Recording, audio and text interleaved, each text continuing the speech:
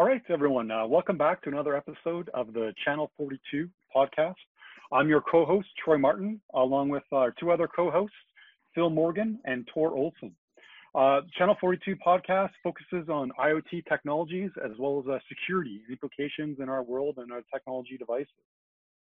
This week, last week we talked a little bit about usability and security, and this week we're going to follow on talking about a little bit about CBRS, and then we'll see where that leads us, right? At the conference earlier this year, when we were still attending conferences, at the WLPC conference, one of the deep dive sessions was a CBRS overview that was provided by Andrew Van Nage over at Salona. And so I attended that class, and one of the inclusions with that program was the ability to challenge the CPI, or the Certified Professional Installers certification to become a certified CBRS installer. And so it's interesting that CBRS has taken off, and it's providing a lot of possibilities for connectivity for IoT devices. But the CBRS itself it addresses just a frequency. It's not a specific protocol or technology in and of itself. It's just a finite frequency range that's available in the US. So it's not even a global term. That frequency is available in different regions globally, but the CBRS itself refers to the US band and the 3500 megahertz, right? So I took the certification, but it helps me, for working opportunities in the US, but being based in Canada, there's not much going on for me there. What about Phil and Tor? Have you guys seen much development on the CBRS space? I haven't, outside of what you just mentioned. Tor, do you have any? No, I attended the same deep dive. Pretty interesting, I would say. Situated in Europe, there's nothing much there. But as usual, we probably will have it in time because we kind of mimic what you have in North America, at least. So not that much right now, but we're looking into it. I'm working with a global company right now, so CBRS is kind of interesting, more of 5G, I would say, and definitely LTE. So it's in Canada, same frequencies in Europe and America, Troy? And I assume Canada's the same, right? Canada, America, US are the same. Yeah, so we're currently evaluating it. So we have an organization called ISED in Canada. Previously it was Industry Canada, but it's the Industrial, Scientific, and Economic Development Organization. But they've been going out to industry, so there's corporations, individuals that requested feedback on what they should do to use that band. They received the feedback and they've made some preliminary decisions. They were scheduled to go to auction later this year, originally in December, but they've pushed that back 6 months. So we'll go to auction in June 15th of 2021 for the 3500 megahertz band. But my understanding is that we'll have slightly more spectrum available in Canada than what's available in the US for what they're looking at. There's still trying to figure out, how many blocks can be assigned to different service providers. How large of a chunk of the spectrum they can own, is also working on methods to mitigate any interference from the incumbent operators that exist, down south, right? So a lot of the incumbents, some federal WIS, or particularly in the military, so the naval ships, when they pull up to ports and dock, they tend to transmit in this frequency range. And so when they come in, currently in the US, because they win the rights, everyone has to move to different channels so that they're no longer interfering with any of the incumbents. Canada will have to come up with a similar policy so they can avoid interference. And I imagine that's the case rest of the world. I don't know, Tor, if you've heard anything about how that'll have to be addressed in Europe. No, it's not there yet, but there's speculation on kind of utilizing 2.3 gig for CBRS, but we're a bit behind right now still. Can I take a moment to just say how wonderful Tor's hat is, Troy? That's a fantastic hat, little fedora. I'm jealous. With the red hat. Yeah. Is it a red hat or anything, Tor, or is it just a red hat? Could be an illusion. I don't know. It is a red hat. Ah, right. Cool. Yeah. Yeah. It is. It is the red hat. Yeah. Now I'm jealous, Troy. It's actually my favorite color. So perfectly fine. That's it. We'll work on our themed hats for the video portion of the podcast. Yeah, we have to do that. We really have to. And I guess, yeah, I'm not getting a red hat there. So. Yeah, so I think like the CBRS, it's really interesting. It's in the sweet spot of the spectrum, where it gives you the high data rates, high transmission throughputs, but also combines that with reasonable penetration through different materials. Mm-hmm. So the higher the frequencies, you can get higher data rates, but you're locked into in-room technology. Where you look at something like the 60 gigahertz, right? It's effectively an in-room technology unless you have very clean direct line of sight. But even at that, it's limited to sub-kilometer type, several hundred meters or so of range. But one of the big advantages of CBRS it's their support LTE and 5G, which gives us some predictability and performance gains compared to some of the other wireless technologies that are out there, namely Wi-Fi, which is contention-based medium. You don't necessarily have the predictability and low latency in your communications, which you need for some of the applications that we're seeing come online that are leveraging the IoT devices that are out there. And so one of the differentiators that we're seeing are the requirements that differentiate kind of the enterprise industrial IoT devices versus consumer type IoT devices. And so maybe for a few moments here, let's take some time to talk about some of the different wireless technologies that are relevant to IoT in the consumer space. I know, Phil, you've been working recently on playing with some of the Philips Hue light bulbs. What are your experiences? Well, very simple, actually. It works. You get the Philips Hue hub, you get the Philips Hue devices, you turn them on, press a button on the Philips Hue hub, and the app comes up and says, would you like me to add these devices? So very, very convenient. But like we said before, convenience doesn't always mean secure, right? I've also got the Samsung SmartThings hub. The big difference with that is that the Philips Hue hub does Zigbee, but the Philips Hue lights now are also Bluetooth compatible. They're Bluetooth BLE compatible. You can run them from the app directly with Bluetooth BLE instead of using the hub. The Samsung SmartThings hub also has inbuilt Z-Wave. And I don't think I'm being unfair. The Philips hub is awesome at doing the lights, but the Philips Hue hub is really for control of your lights. And you can do some wonderful things with it. You can change the colors and things and change the hue, the intensity, the luminosity, all sorts of things.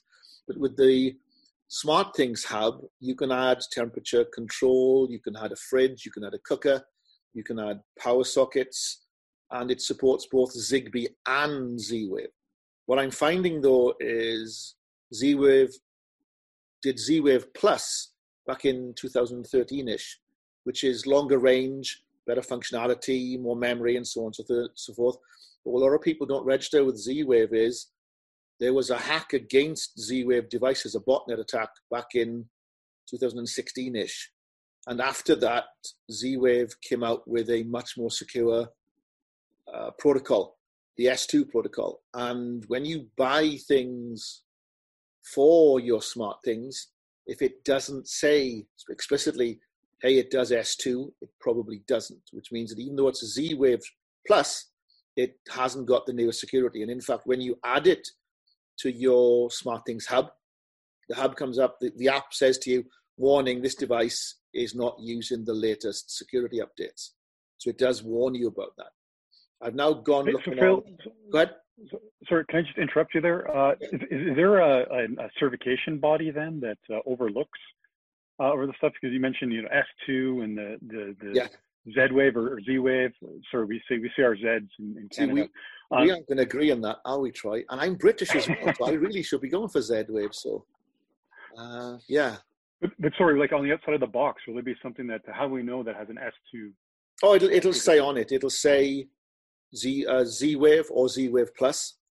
I have not yet, my S2 device that I just bought on Amazon, because it says it was S2, has not yet come. So I'm waiting for that box to come so we can see what's written on the box. But the Z-Wave stuff doesn't say S2 on the side of the box. And one thing a lot of people may not realize is Zigbee is an open protocol, but Z-Wave is not. It's owned by a company. And so they are responsible for doing the certification. And they guarantee certification and functionality, very similar to the Wi-Fi Alliance do in the wireless world. Word of warning to a lot of people, if you go buying this stuff online, if it says no hub needed, that either means it's configurable from an app with Bluetooth or BLE, or it means that it's just using good old-fashioned Wi-Fi. So a lot of people want to do home automation and they don't want to buy a hub. So they're like, oh, let's buy this one. It doesn't need a hub. That doesn't mean it's using Zigbee or Z-Wave or Z-Wave. It means it's probably running over good old-fashioned 2.4 gigahertz Wi-Fi. And so you have an app on 2.4 gigahertz with a device that's on 2.4 gigahertz, which, although it's a valid home system, it's really just like G or N or B or something functionality with an app. And I got given for a birthday present by the family. I always wanted a drone, and I got given a drone. It must have been about 5 years ago. I think it was my 50th birthday present. Showing my age now. Phil, you don't look a day over 42. Thanks, man. I appreciate that. Oh, I get it. 42, right? Yeah, nice. And the drone is a wonderful device. I control it with my iPad. But the drone operability is, and it's an expensive drone, high resolution camera, wonderful piece of equipment. It creates an open SSID that my iPad connects to. The end. That's it. That's the security level of this device operating in 2.4 gigahertz. So what it means is, yes, anybody who has or sees the drone flying can go and get the application because it's a well-known drone. And you download the application and you just say, I want to connect to this device, and it boots me off and you take over control of my drone. Make it fly off into the distance, as it were. And this is not a cheap drone. I don't actually know how drones have performed since, because I'm actually too scared to take it out and fly it, right, in case someone steals it. But I'm hoping, if anybody knows, if they've gotten better,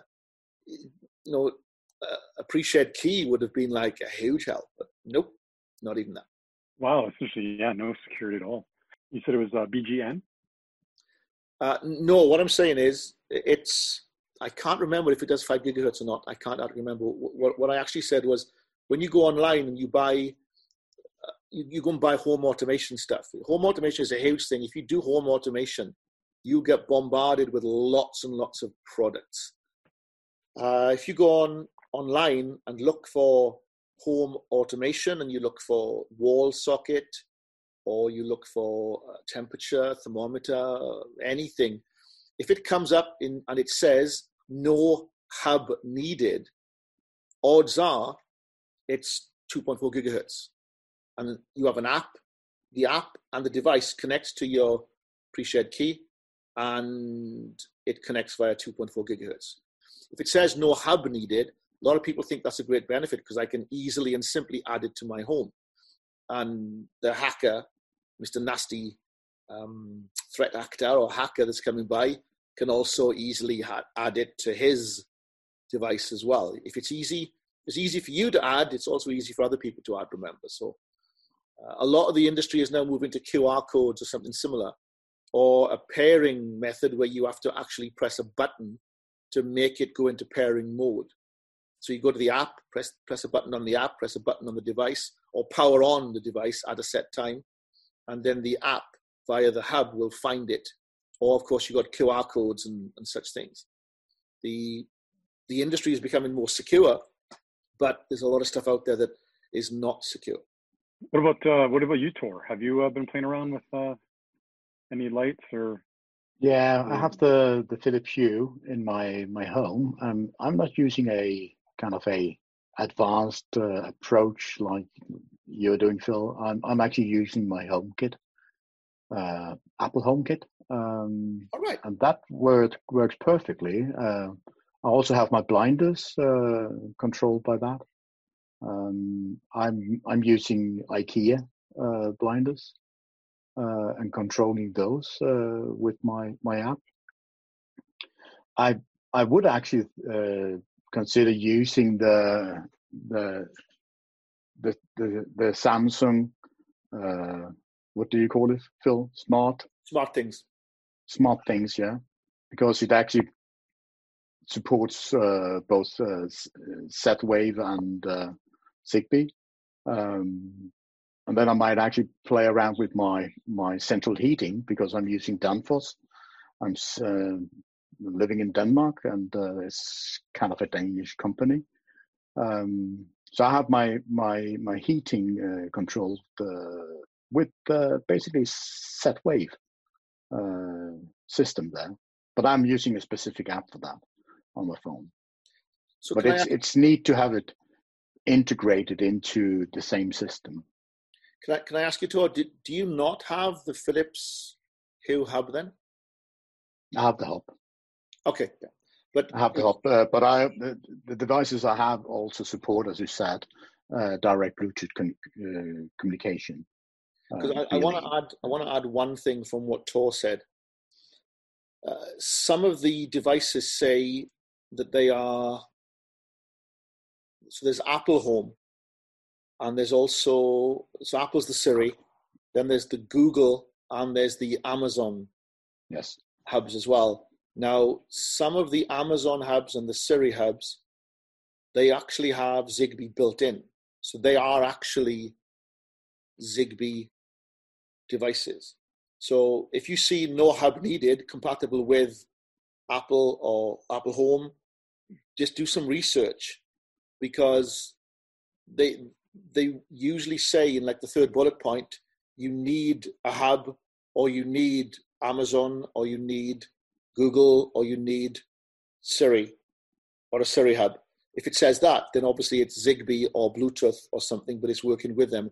And I haven't done much research into all of those, because I'm not really excited by the "Hey Siri, turn my lights on," or "Hey Siri, turn my lights off," because you press a button to do that. And no, I totally disagree. I really like. Yes. Hey Siri, I'm sitting here with my whiskey, and I would like some more light, probably red light. So yeah, sorry. Well, I'm just waiting for, "Hey Siri, can you turn the lights down? Message understood. Nuclear reactor about to explode." No, Siri, no.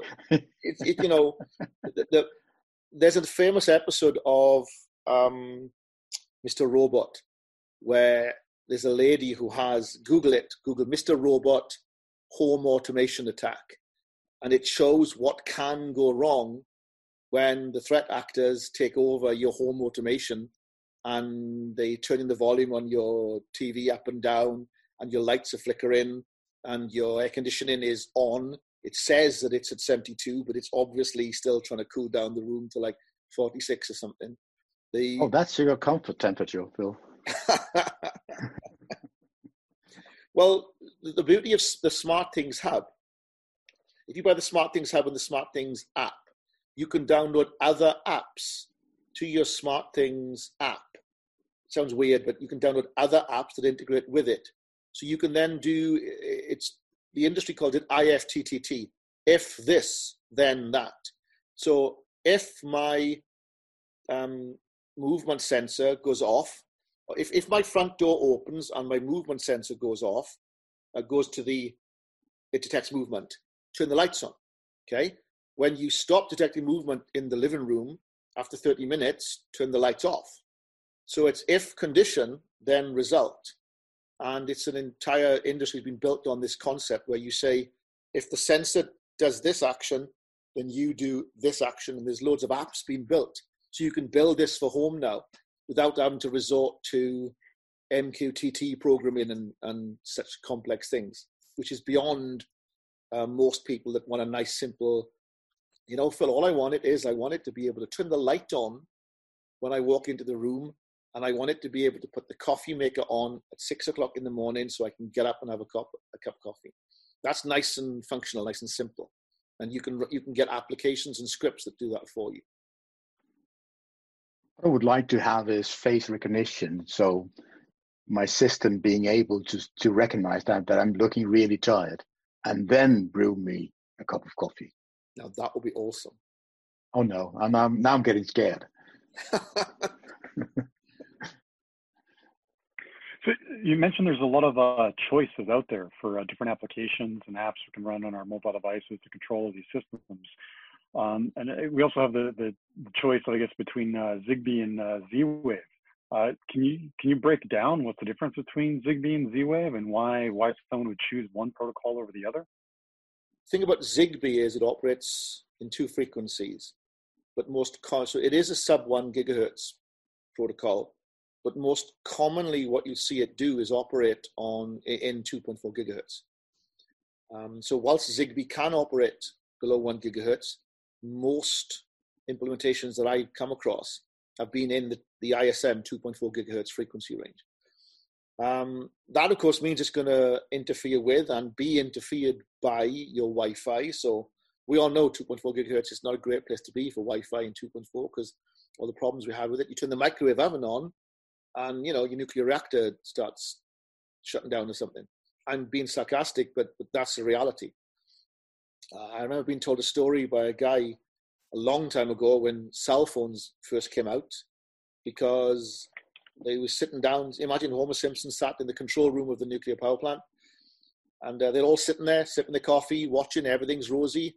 Somebody walks past the control room on a cell phone, and beep, the rods start rising. Now, the rods start rising is a very bad thing if you know anything about nuclear reactors.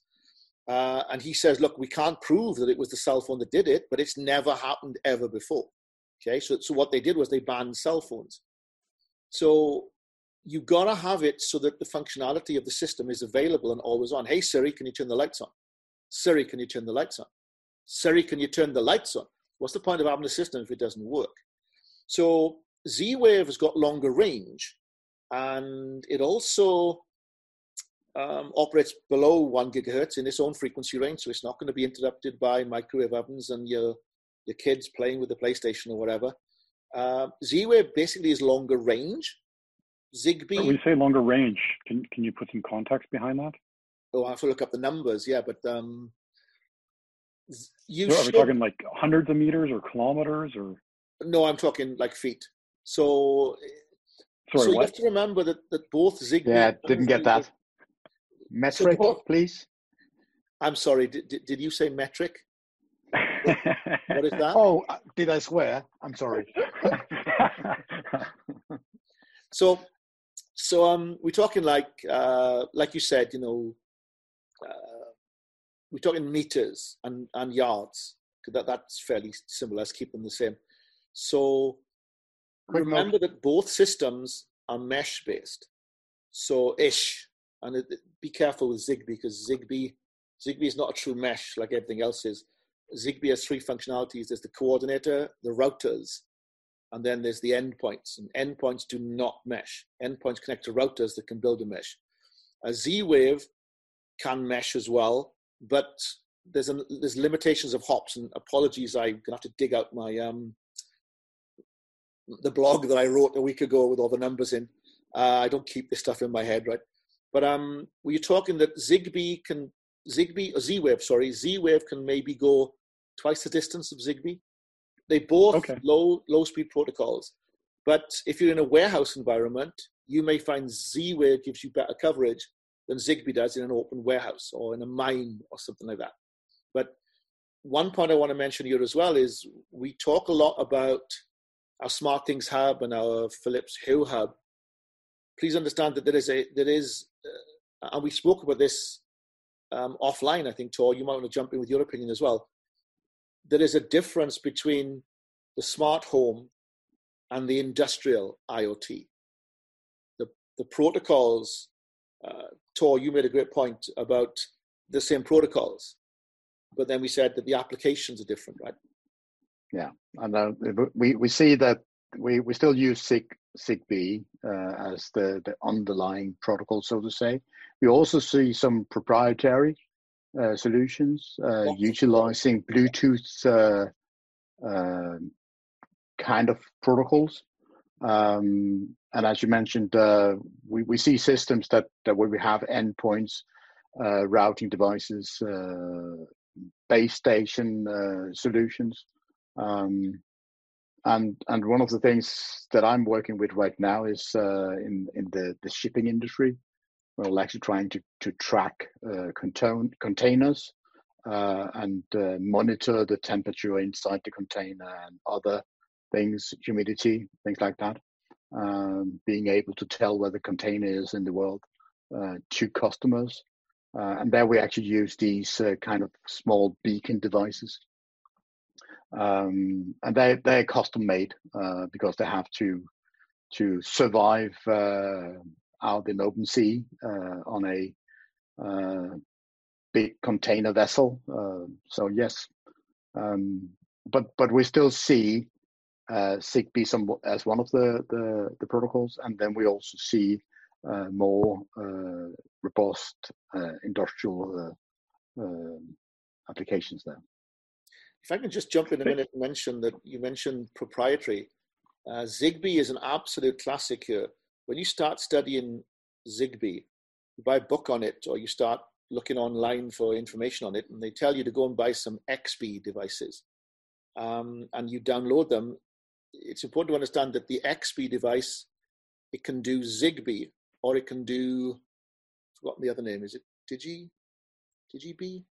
There is a company that produces the XBee modules, and it's got a proprietary Zigbee type functionality that is a full mesh.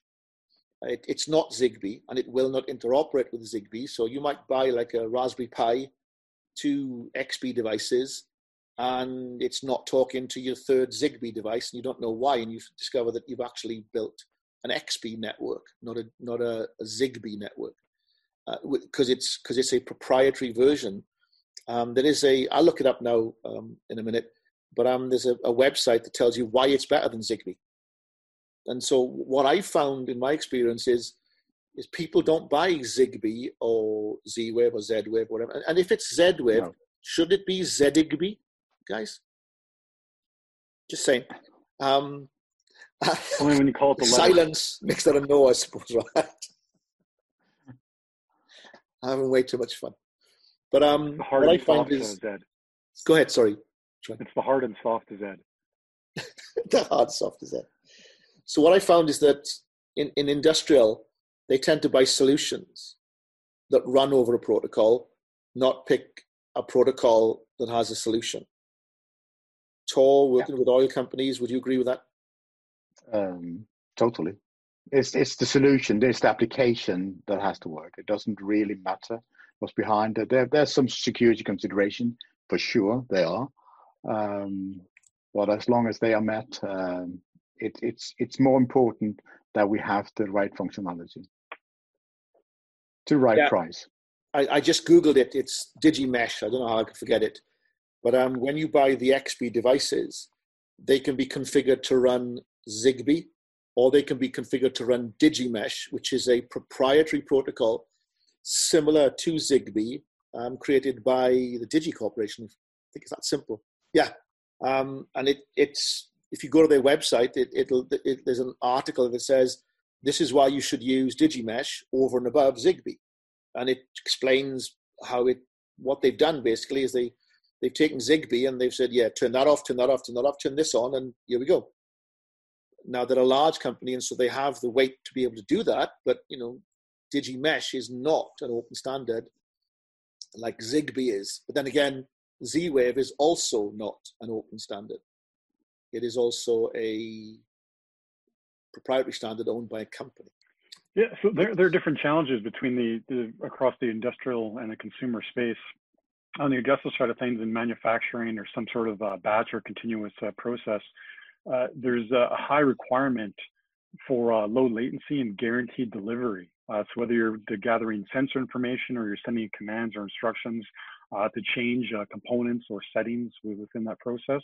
And so the different protocols play to those different strengths. right? So one of the that I find common protocols used in the industrial space. So in the verticals such as oil and gas, chemical manufacturing, refinery, mining, pulp and paper industries, is that they leverage protocols like wireless HART or the ISA 100 protocol. Now these are protocols based on 802.15. But they've been modified, so they behave slightly different than the protocols we've talked about, the Zigbee and the Z-Wave. Wireless HART, for example, it hops across the 2.4 band, right? So it doesn't lock onto one channel and continuously operate on that channel. On a per frame basis, it's hopping across different channels, and it's doing that to try to avoid any of that interference that pops up. So you'd mentioned, microwaves are source of interference on the 2.4 band. Other wireless protocols like Wi-Fi can be there, but by hopping across the band, it gives some resilience to that type of interference. It's also very scheduled transmissions, right? So there's a network manager that exists on a gateway device in the wireless HART world. That network manager builds a tree for all the nodes that are connected to that gateway device, and it schedules when devices will transmit and also when they'll receive from their downstream devices. So meshing's an inherent capability within the wireless HART protocol. And so devices that are part of that mesh need to know when they need to receive to hear frames that are coming from a downstream neighbor and what channel they need to be listening on to receive that communication.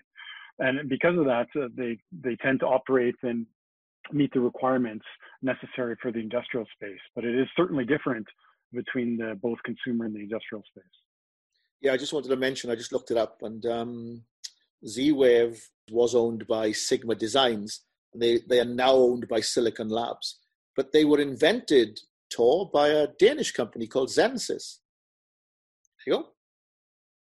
Another Danish export. Now, see there? Bluetooth is actually also originating by name. It's all happening in Scandinavia, man, right?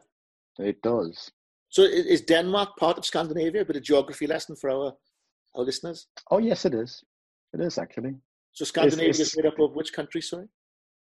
It's Denmark, Sweden, Norway, it's Finland, and it's also Iceland. And from where I'm coming is that's the Faroe Islands. That's a part of the Danish kingdom. So that's also part of the Scandinavian. But seriously, they invented Bluetooth, and they also invented the father of Zigbee. The name is actually coming from... Sorry, Z-Wave, I'm sorry. Yeah.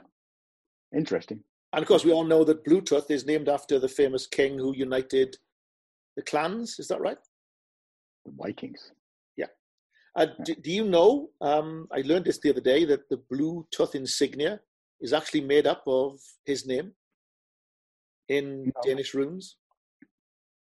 No. There you go. You learn something new every day. It really That's is. Fantastic. So awesome. Insignia, it's his name. What was his name? Harold. Bloodtan. Yes. That's Bluetooth, Danish, right? Yeah. Bluetooth. Yeah. So blå, that's blue. Tan, tooth. Blotte. Yeah. Now you just have to say it in Danish, and we have to spread it out in the world. No? Okay. Our listeners are learning so much, Troy, right? Oh, yeah. Oh, and I need to say this. Speaking about the metric system, right? We have the metric system in Canada, right? Yeah.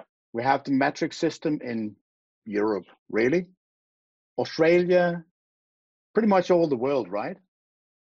Except the US, right? But the US had a man on the moon. So, okay. Yeah. I like to joke around. There's two types of countries in the world. There's countries that use metric, and there's countries that have landed a person on the moon. That's a good point. Yeah. Wasn't there a story where Europe and the USA worked together on a project, and nobody actually, I don't know if it's a great story, but never let the truth spoil a great story, right? But they worked on a project apparently, and Europe was working to metric measurements and America was working to imperial measurements. And so when they came together to build the thing, it was some kind of like telescope or something. it didn't fit because Europe was working on centimeters and America was working on inches. Now, it's too good a story to not be true, right? But you never know. Nobody actually signed and said, let's do this. They just assumed that each other was working on their units. There's a famous plane in Canada called the Gimli glider. They received the order to fill up fuel in gallons, but they filled it up in liters. So mid-flight, it ran out of fuel, and it ran out of fuel in the air. Damn. And it glided down to an abandoned military base in the middle of Canada. In Gimli, there was a military base, so they called it the Gimli glider because it glided down and landed on this military Air Force base. But that was miscommunication between gallons and liters. Yeah, that could be a bit of a oops. Yeah, I would say so. Yeah, and these two countries, these two regions, want to send us into space, right? Yeah. Yeah, good vacation. Yeah. All right. Well, on that note, do we want to wrap up this podcast for this week? I think we've covered a lot there. Yeah, absolutely. Yep. All right. Cool. I'm Troy Martin. You can find me on Twitter at TroyMart, the handle TroyMart, and our co-host Phil Morgan. How can people reach out and get a hold of you? You can find me on Twitter at CCIE5224. It's me. All right. And cool. Thanks, Phil. And Tor Olson, how can people get a hold of you? They can get hold of me at Twitter at the handle at 2RN1. So it's 2 Romeo November and the number 1. Awesome. All right. Thanks, guys. Thanks, guys. See you next time. See you. See you guys.